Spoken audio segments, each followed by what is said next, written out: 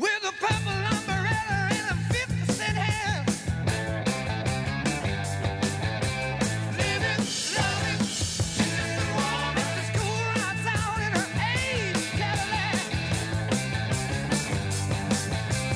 Living, loving, she's just a woman. Come on, babe, on the roundabout, right on the merry-go-round. We all know what the name is, so you better lay your money down.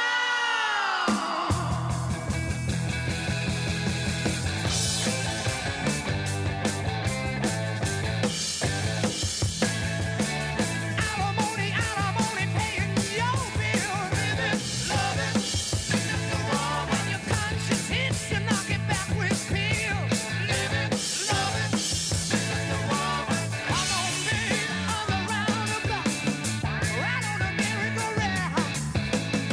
We all know what the name is, so you better lay your money down. This is podcast number 282, entitled Under a Cloud, and it's really a direct follow-on, as they say in England, from 281, which was entitled Downhill Racer. The podcast is dedicated to David B. That's B as in boy. And he will know to whom I directed that very loving and encouraged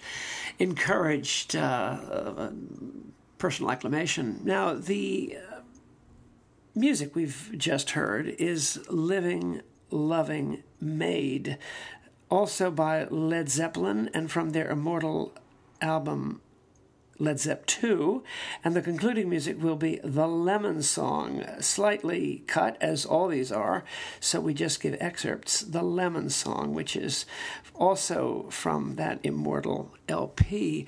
And I want to continue just a little bit more on this question that Tullian's ministry, but universally Charles Dickens' situation of Magwitch and Pip, and the very nature of our lives reveals again and again, and it's absolutely crucial. Now, I spend an awful lot of time reflecting, as you probably do too, on personal change. How might I be used, or some kind of an intervening helper in hamburger helper in enabling a very stuck downhill racer of a person to possibly change. That is to say, I see elements of attrition and profound inertia really increasing in speed with contemporaries of mine, which can only end in an unhappy and somewhat embittered and certainly unresolved death of the individual.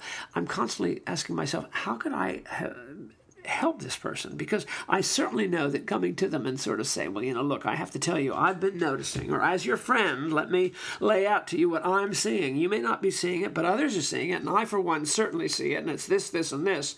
And I do not foresee a happy outcome from this particular pattern, or this particular temperamental movement, or this particular series of decisions you made without your some kind of change. And I, as God's messenger, believing that I am speaking the truth in love, I'm here to offer you the possibility of a road not taken that will change your life forever. And it never works, never has worked. And Paula says a very good thing when she repeats this theme quite constantly in her Twitter account, which I think is really great, in which she says, you really cannot change a person, but God can change them. And then she says, you can't change the person you most love who, in your opinion, and you're often right, objectively speaking, requires some kind of profound change of course or direction or attitude. You can't do it, but you can pray for them. That goes for your adult child. That goes for your mate. I will not use the word partner. I absolutely refuse to use it. Your mate, your husband, your wife, your girlfriend, your boyfriend. You've got to... You are faced with a person of irreducible givenness, whose characteristics are maddeningly alive and vivacious, vital. And the more you rage against them in your own heart or inwardness or in your own saying, if you do this one more time, I think I'm going to just kill myself right now off the spot. Mary is so good about it. I have currently I'm wiggling a lot. My right foot is wiggling. It's wiggling right now. And she says, do you have any idea how much you're wiggling? And we go out to dinner and the whole table shakes. And what? Well, is there an earthquake going on? I immediately think, oh my gosh, Sandy, or I'll be watching a movie with Mary, some really good movie, and I'm jiggling. It's usually because I've had too much coffee or something else is on my mind that's bothering me. It's always the result of stress, but it gets a little boring. It gets a little old. In St. Albans, we had a classmate, lovely guy, as it turns out, the son of an Episcopal minister, who was always twiddling his thumbs. And that was just what he did. He was a little bit insecure in his 7th and 8th grade years, and he was always twiddling his thumbs.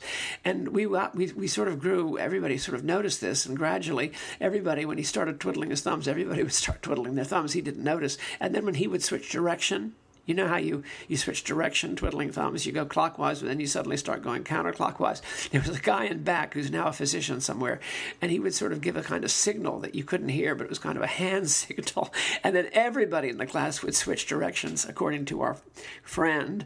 Now, you think he really enjoyed that? I mean, do you think he liked that? Do you think he got anything out of that?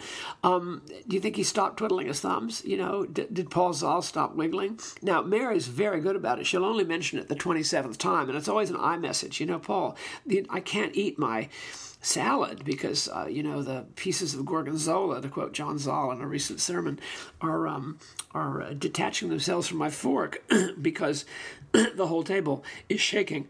Now, the question is, how do you... But that's light. But this is much more significant. You're with your friend, your person you love. You really do love them. Your adult child, your grandchild, your sister, your brother, a parent of yours, and most importantly, the woman you most love in the world or the person you most love in the world, and you see something going on. And I'm the recipient of this, and nobody sees it. I mean, I don't see it, but everybody else sees it. That's what I meant to say. And how do you intervene? Well, you can and you don't. And yet the thing always irrevocably and unarguably and almost completely, certainly subjectively almost completely, changes overnight where love is exchanged. Didn't we used to say exchange of bodily fluids? When the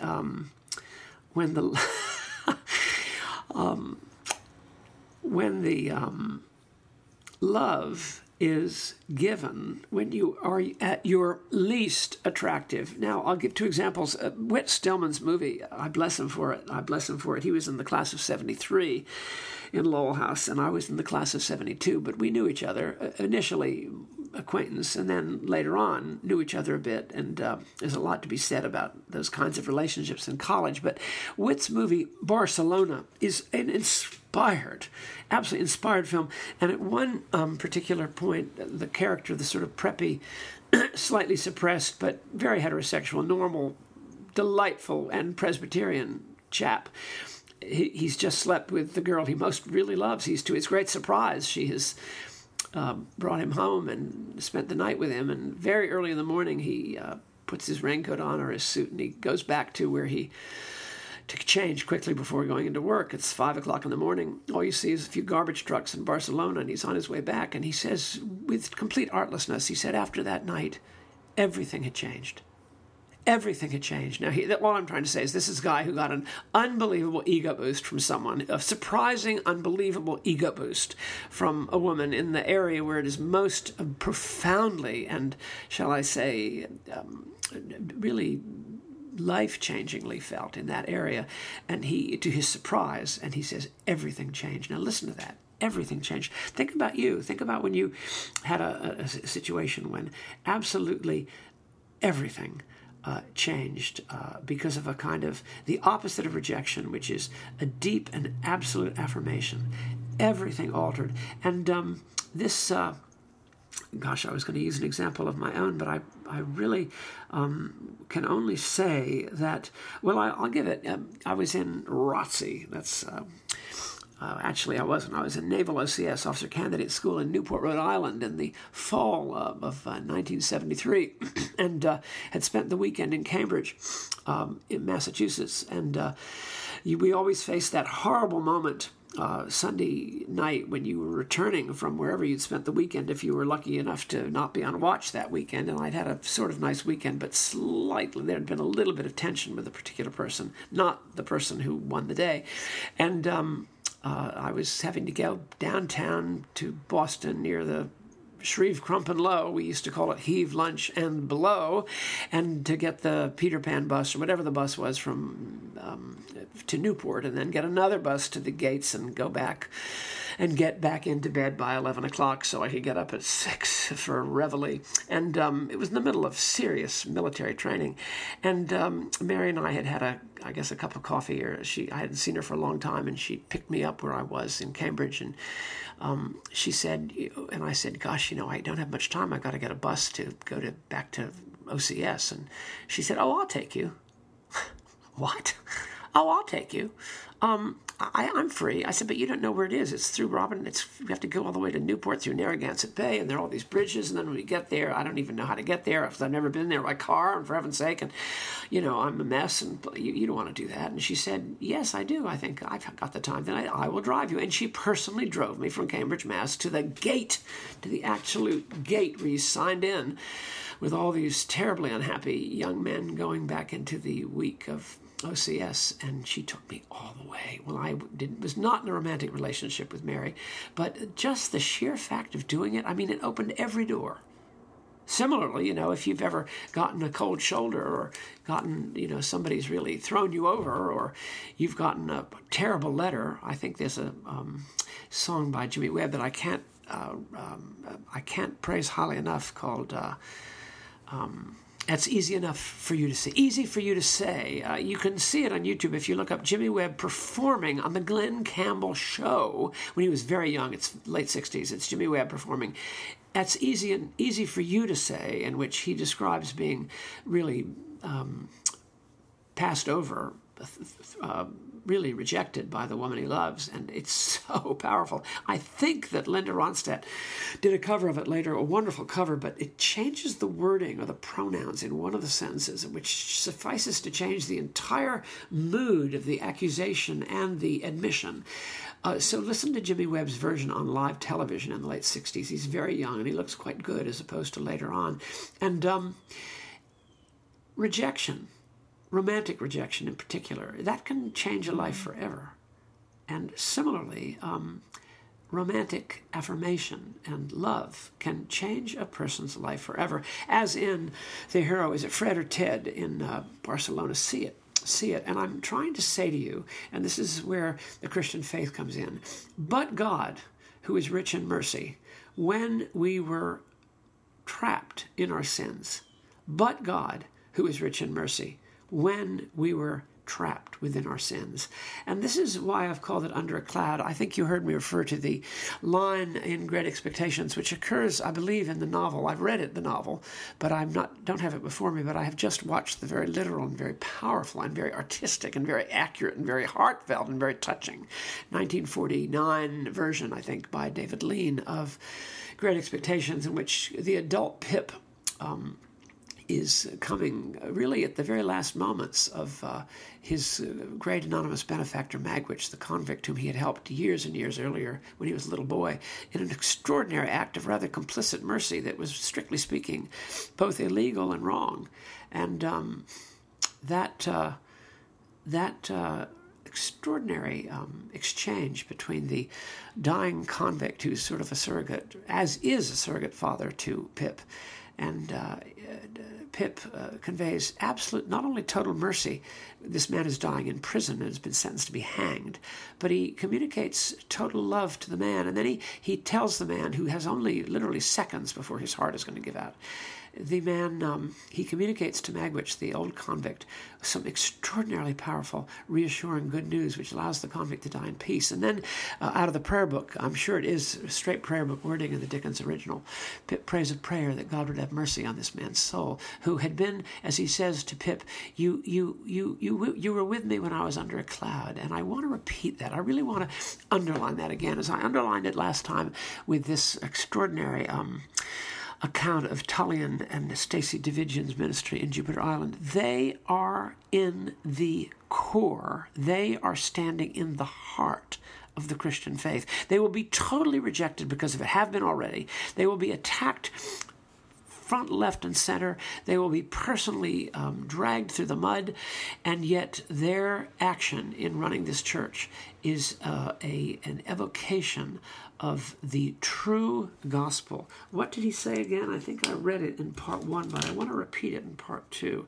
A church where God's boundless love meets a broken world. Well, that's really my message to you. It's very short. We're going to end with a rather notorious but quite well done song from the same album, Led Zepp. I believe it's track 3 in the original. You can listen to the whole thing. We'll just listen to an excerpt of it. But when God meets you, did it happen to you? I have often told you the story about needing to go out to Wellesley one day from Harvard in the spring of my junior year there, third year, and I was just desperate to go clear something up with a young lady that was just overwhelmingly powerful, and I was desperate to get out there. ASAP, urgent, emergency, urgent, emergency, paging Paul Walker. And I was desperate, and an old friend of mine who I knew from another prep school, who I liked very much, I pled with him to give me a lift, but he had some political thing he was doing. He was throwing rocks in favor of against some, it was, the heart of the 60s, and he was absolutely determined to do whatever he was doing in terms of demonstration, and he absolutely turned me down. And was my need as great as whatever? I'm sure he's forgotten. I've certainly forgotten whatever demonstration was going on, but, it's one of these things, he probably has forgotten it, and he probably didn't mean it personally. He probably just said, Paul, I just can't do it now. Ask me another time. I'm just not free to do it. I mean, this happens. People ask you to do something, and you simply can't do it. You simply are not able to do it. But to me, I took it as a total rejection, and I never really wanted to see him again. Whether that was right or not, to me, it functioned as a rejection at the deepest level. Similarly, Mary's just overwhelmingly unprovoked and spontaneous natural effort to put herself out to drive me much further than to Wellesley, on a Sunday night. She was on the night. She probably had to go into work that night at 11 o'clock to cover the night shift, or at least 7 a.m. And she did this, and it just changed everything. I mean, I said, she really cares for me. I mean, I have tears thinking about it, but don't you? I mean, hasn't there been a moment in your life when someone actually acted outside their usual protected sphere and actually put you in head of their own prerogatives, and it had an enormous effect on you?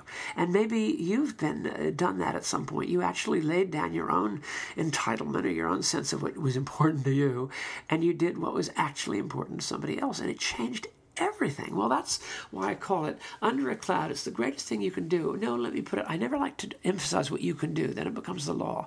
The gospel is to say, if you have been under a cloud of humiliation and what today is called shame, because they talk about shame all the time, but when real shame happens, I know a million clergy and bishops who will talk about shame, especially among, women in the Me Too movement, and it's their right. I don't deny it.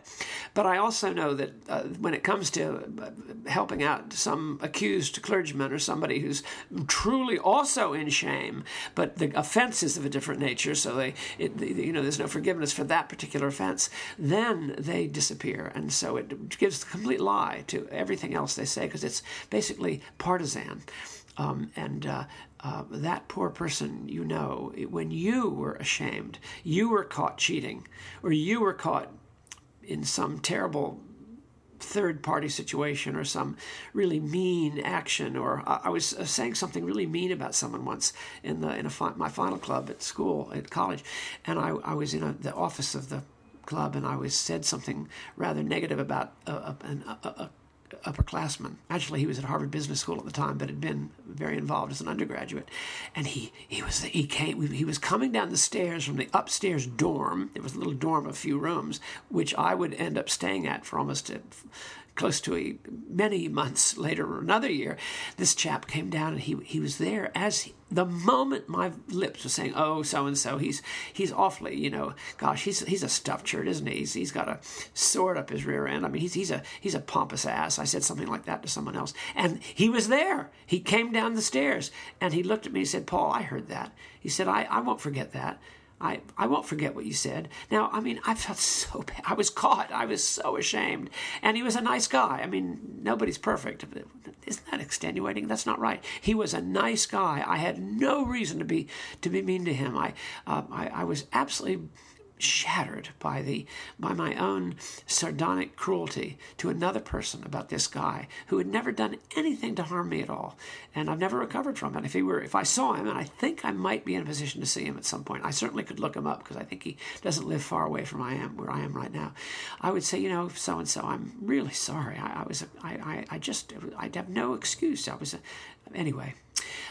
So when someone cares for you and loves you, when you're really under a cloud and feeling awful, and Mary actually intervened at a time when she didn't know the full story, and I was in a time of deep, deep personal proto-rejectedness. Let's call it proto-rejectedness, and she didn't know what she was doing. She did not know the extent of her Good Samaritan love for me as a person. We were not in a relationship, but she was doing it simply in a deeply friendly and extremely unselfish manner. Well, that's all I wanted to say. When you're under a cloud, think about when someone spoke to you, and that's the heart of the gospel. And God bless Tullian, God bless Pip, God bless Mary, and ultimately I pray that I would be blessed also in my own absolution of myself, let alone God, you forgive me for being such a horse's you-know-what when I said that mean thing about that chap, let alone everything else I could list but don't want to. God bless you all, and here we hear a little excerpt from a rather tough and classic Led Zeppelin, rather secular number. Love you.